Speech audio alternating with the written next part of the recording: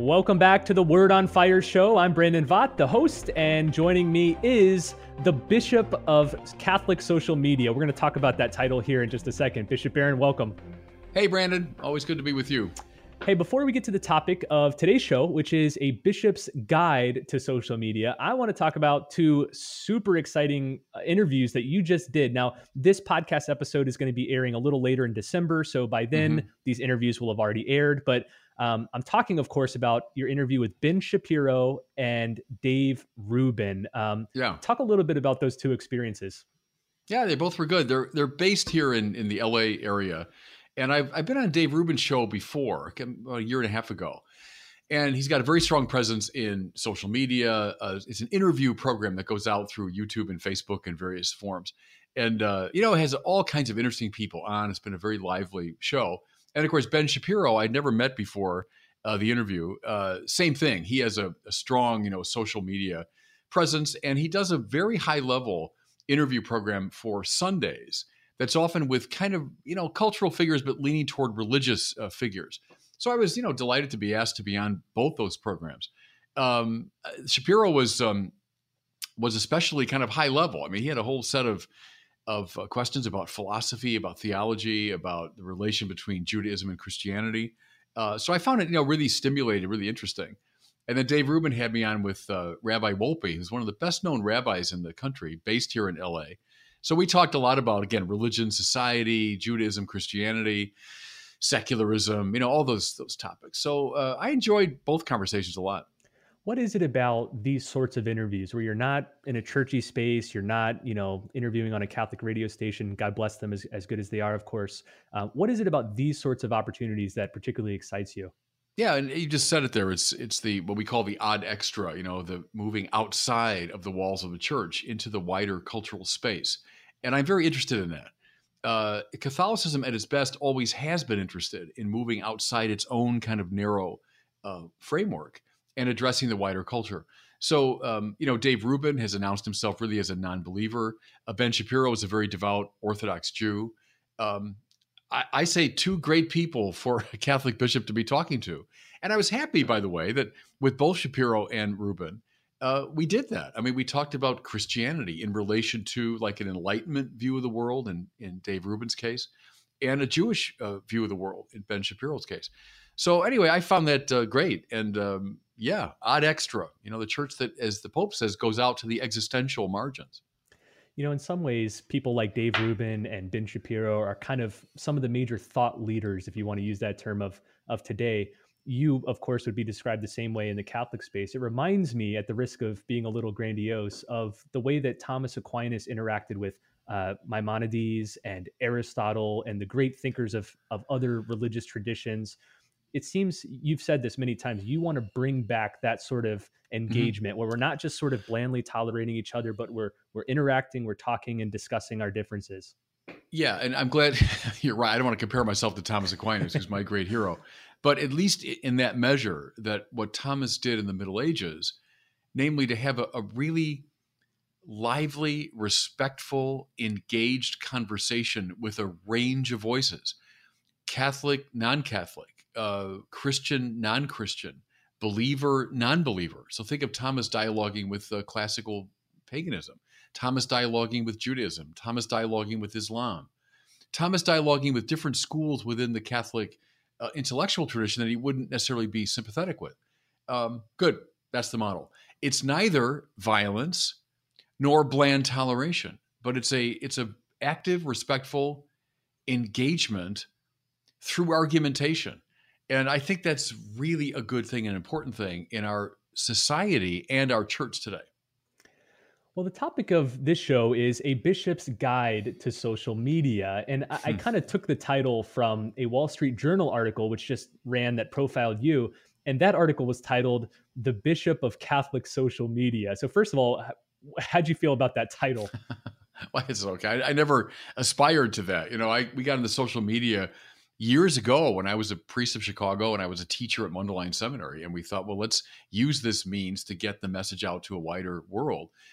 That's it. That's how I started. Now, in that process, I I grew up to be rector of the seminary, then eventually bishop, but I didn't really think of putting those two things together. Like, boy, I want to be the bishop of social media. So it just kind of happened that way. But, okay, in the measure that that's a space that I inhabit in a sort of missionary spirit. I think bishops are evangelizers. I mean, I go back to the early church. Not so much bureaucrats, and I get nothing against bureaucracy. We need it. And not so much administrators. Nothing against that. We need that too. But I think bishops in the early church were proclaimers of the gospel. And so is it appropriate that a bishop be in this social media space to announce the gospel? Yeah. Yeah.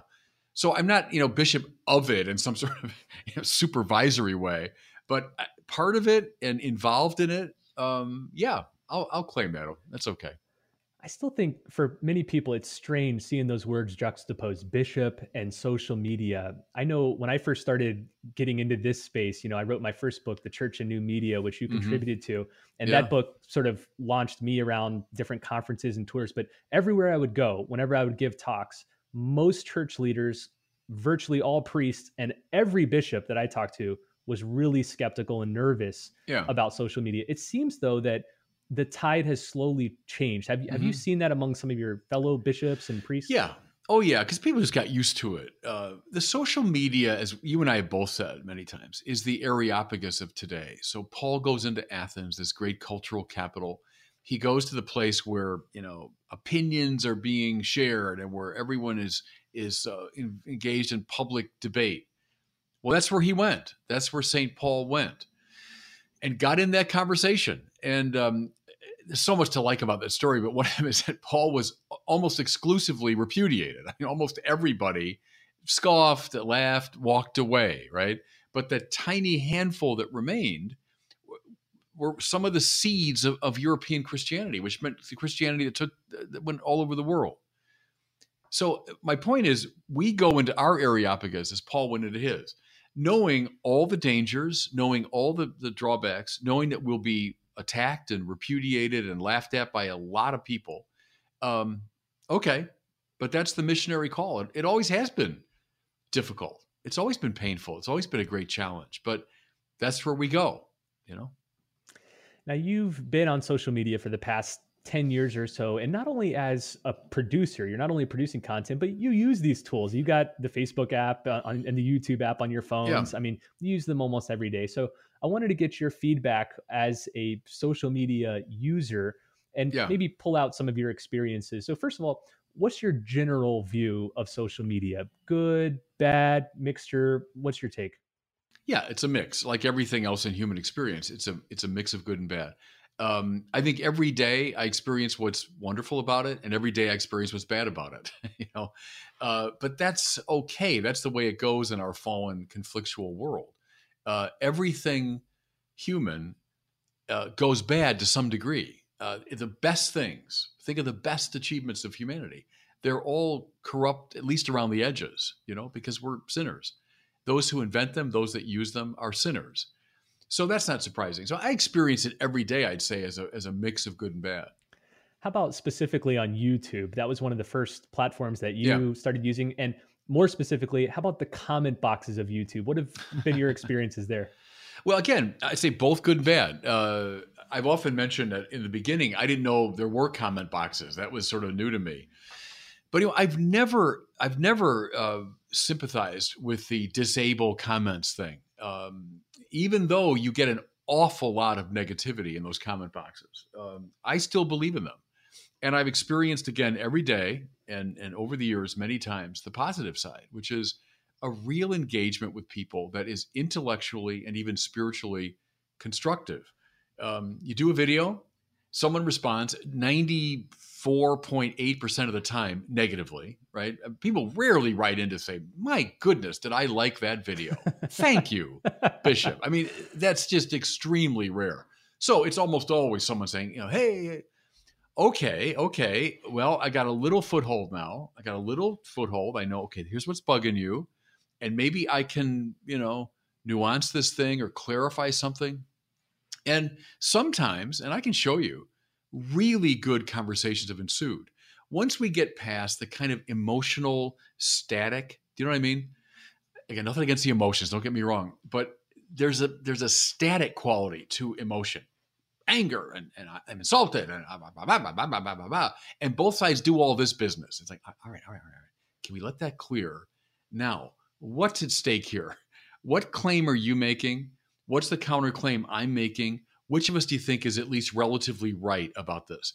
Once we clear some of the static, we can actually get at that.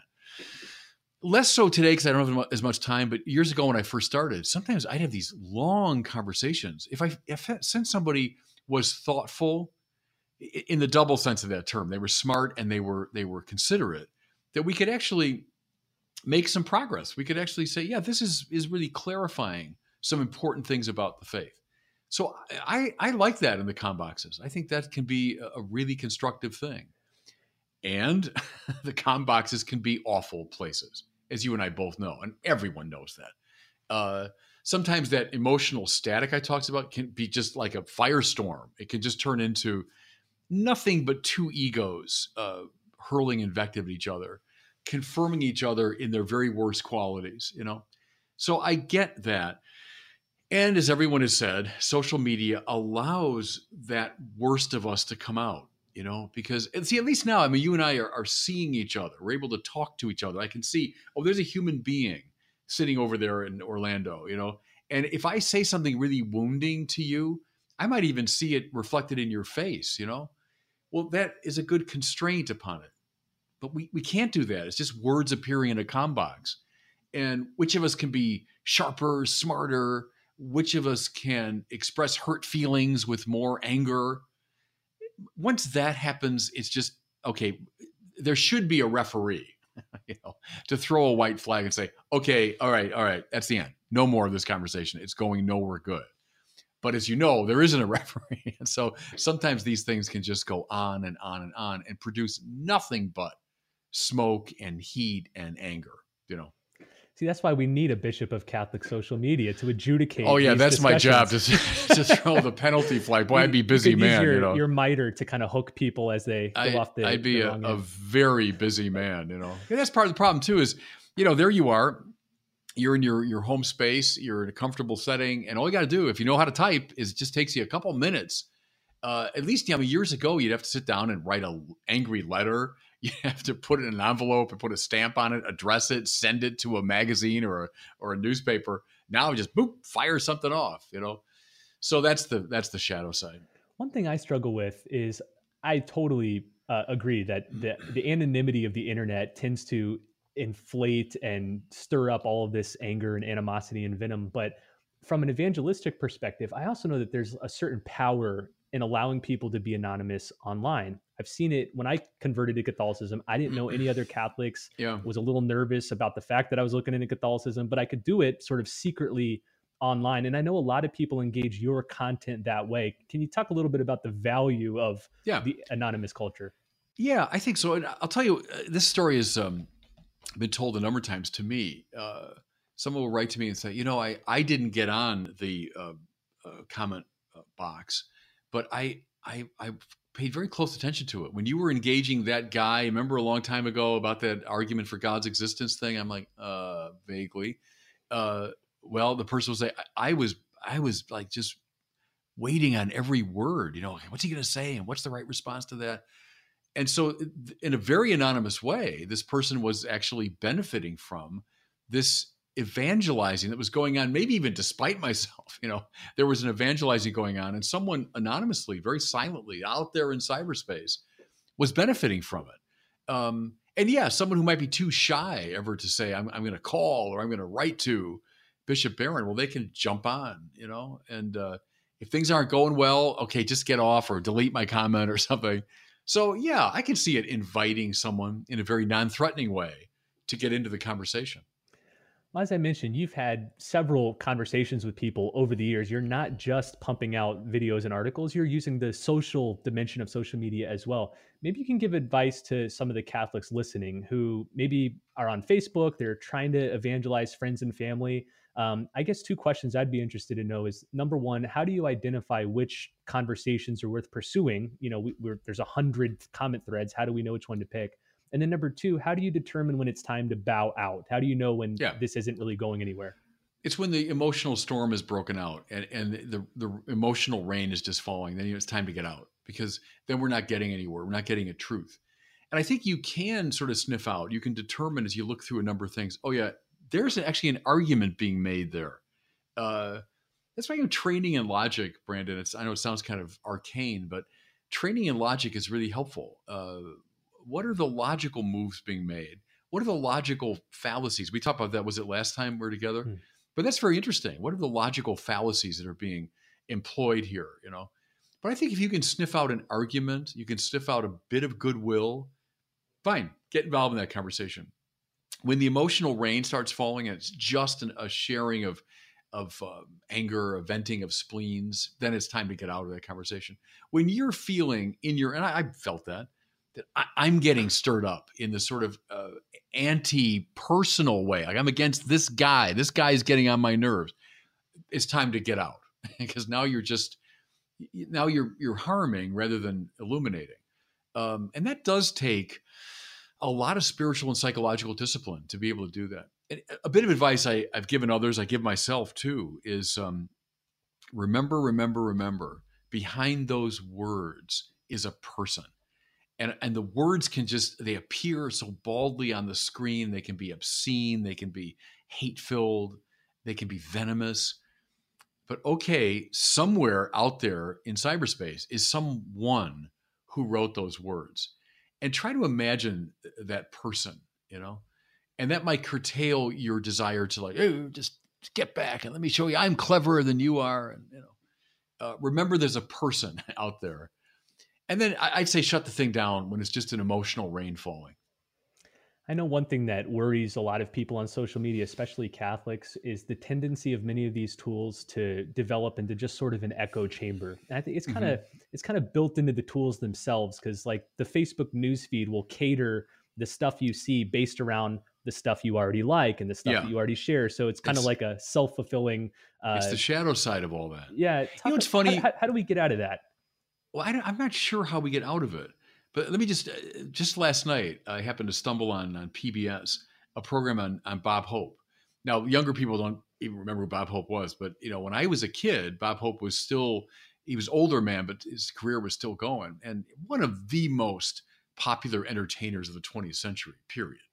But here's what struck me is they were saying how Bob Hope was, in some ways, even before Johnny Carson and those people, doing topical humor. Like he would kind of make fun of politicians and all this. But as you watched him, and I remember this from Bob Hope, it wasn't this sort of mean-spirited, sharply political attack. It was more playful, and it was kind of, the silly side of things, or it was sort of making little light banter. Now, the reason is Bob Hope had to appeal to everybody, right? He was one of the few programs on TV. I remember that when I was a kid, boom, boom, boom, boom. You had 4 channels on TV, basically. So when Bob Hope came on, Bob Hope couldn't appeal to like some little tiny swath of the conservative audience or the liberal audience. He would appeal to everybody, in a way that made us gentler. See now though, with such niche audiences, so I'm a comedian, I'm appealing to this one extreme left feather of the left wing of the political conversation, or the right feather of the right wing. That's demeaned us in a way, and it's contributed to, as you say, the echo chamber. So the handful of people that believe this narrow perspective, I'll tell jokes to them that they'll like. And then the handful of people on the other side, who are the comedians who would speak to everybody? That everybody, like Carson too is a good example. Johnny Carson had to appeal to the whole country. He couldn't be like polemically Republican or polemically Democratic. And that's a problem. The specification of the audience has led to some of this polarization. One question I have is when you look at the earliest Christians, they were able to grow so quickly because they were distinct. They were different from the surrounding culture, and people noticed the magnanimous way they loved people or the way they cared for the poor, the orphan, the widows. Do you think there's a distinctly Christian way to use social media? What would that look like? It would look like love. And you're right. If people from the outside are watching and listening to us Catholics talk, and all they hear is bitter polemics, that'll attract nobody. even if they say, "Oh yeah, I think his argument's right," it'll attract nobody. You do it with love. Love means willing the good of the other. So I'm trying to tell the truth. Let's say as an evangelist, okay, good, but the truth in love, veritas in caritate. If I'm telling the truth but not in love, people aren't going to listen. But if they sense, oh yeah, this is a good-hearted person who really wants others to know this truth that he's found very winsome, good. I think they will find that appealing. So just as we reached out in the early days to the poor and to the sick, we cared for the newborns, which ancient Roman society often didn't. That made Christianity very attractive. So the manner of our dialogue can be attractive or unattractive evangelically. If we fall into ranting and raving at each other, we'll attract nobody outside of our little narrow conversation. I want to invite you to put your spiritual director hat on now. I've talked to a lot of priests recently who have told me that they've seen an enormous rise of people coming to them both for pastoral counsel and for confession with issues related to social media. You got the addictive quality of social media. A lot of people are worried that social media is crowding out their spiritual life. You know, they say, I check my phone first thing in the morning. It's the last thing I look at night, but I don't really pray anymore. What spiritual counsel and advice would you offer Christians in regards to these tools? We should do a whole program on this because I think it's super important, Brandon. I just read an article recently. Now, where was it? But the author was making, I thought, very wise suggestions about, for example, when a family sits down for dinner, there's a basket next to the table and everybody puts their phone in the basket. Just so we make sure that while we're together, we're actually going to talk to each other and look at each other. That there be, I remember a good colleague of mine at Mundelein Seminary, the great Father Larry Hennessy, had a little tiny, it wasn't an hourglass, it was like a 15-minute, timer. And he said whenever he goes on the computer, social media, he would turn that over to make sure that he would only spend 15 minutes on it. I think some of those disciplines are really good. And I totally get how addictive these screens are. And, just as certain restaurants produce their food in a way that's meant to be very addictive, so the purveyors of social media know how to do that. They know how to produce this thing in such a way that you're just drawn into it. I think everyone that's ever been on social media knows this thing, the whole clickbait. When someone will throw a little ad and, hey, look at these pictures of whatever it is, and oh yeah, let me look at that. And all they're doing is trying to draw you into this world of ads, et cetera, et cetera. Well, and you're drawn in, and then you realize after 5 minutes, what am I doing? Why am I looking at this, ridiculous ad that's telling me nothing of any importance? But it's drawn me in. Just like, hey, here's a piece of candy. Oh yeah, a piece of candy. That sounds good. So I get that. I think the addictive thing is the most dangerous part of it spiritually. Now, at the furthest edge, pornography. But even I'm shy of pornography. There's all kinds of other forms of addiction, I think, where the social media draw us in.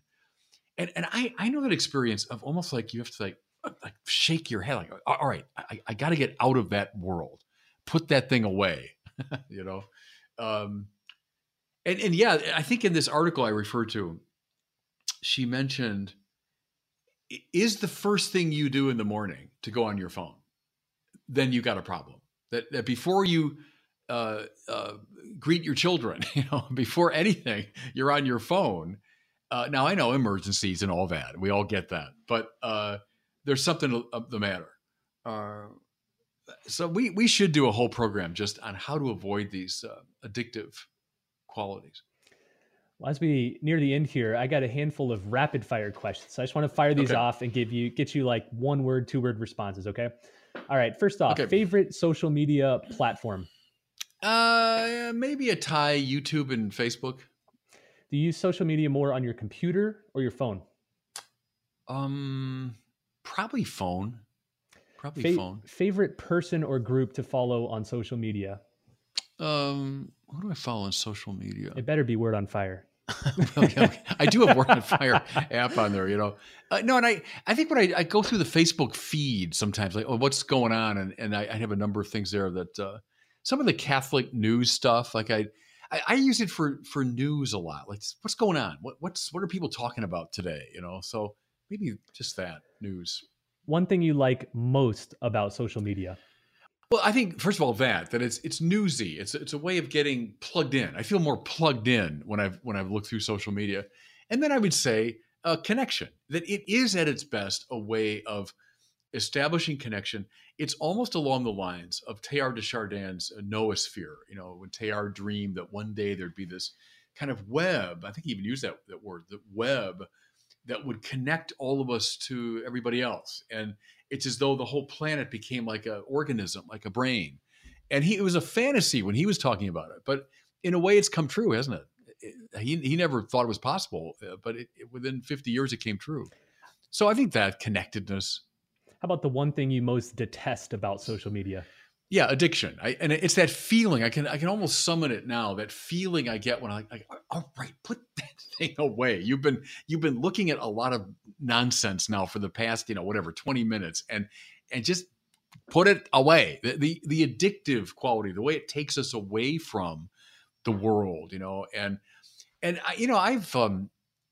I'll confess to it. Sometimes you're out with people, and we just do it now so naturally. Like, oh, email came.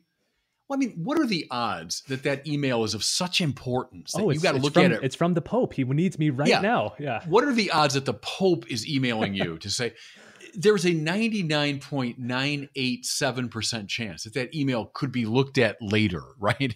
But yet, isn't it true? It's the addictive. Oh, the bell went off. The buzzer. I felt the buzzer. I have to look at my stupid phone, but I do it because I've become conditioned that way. I hate that about it. I hate what it's done to us, Not a few people have compared it to a slot machine. Like the odds are really, really, really small that I'm going to win this. Yeah. Cha-ching, cha-ching. It's exactly right. But we all sense it. You're having an in-depth conversation with someone, and then his you can hear it maybe. There's someone email came. Well, big deal. Who cares? Look at it tonight, But I do the same thing. All right, let's close with this question. As a Catholic bishop, what's one bit of advice that you wish to give all Catholics who use social media? Do it with love. And don't sentimentalize that word. Love means to will the good of the other. So when you're on social media, just think that. Am I doing this with love? Am I willing the good of the other as I'm involved in this world? Or am I using it as a tool of ego aggrandizement? So love. Always think, I might even recommend, put that up on your computer. To love is to will the good of the other. Okay, so make sure when you're on social media, that's what you're doing. That's my advice. All right.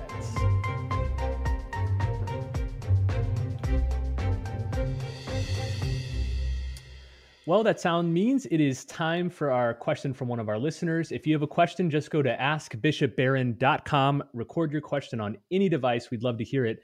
Today, we get to hear from Rich, who is from your Archdiocese of Los Angeles. And good. He's asking about the recent interviews you did with Dave Rubin and Ben Shapiro. So here's Rich's question. Okay.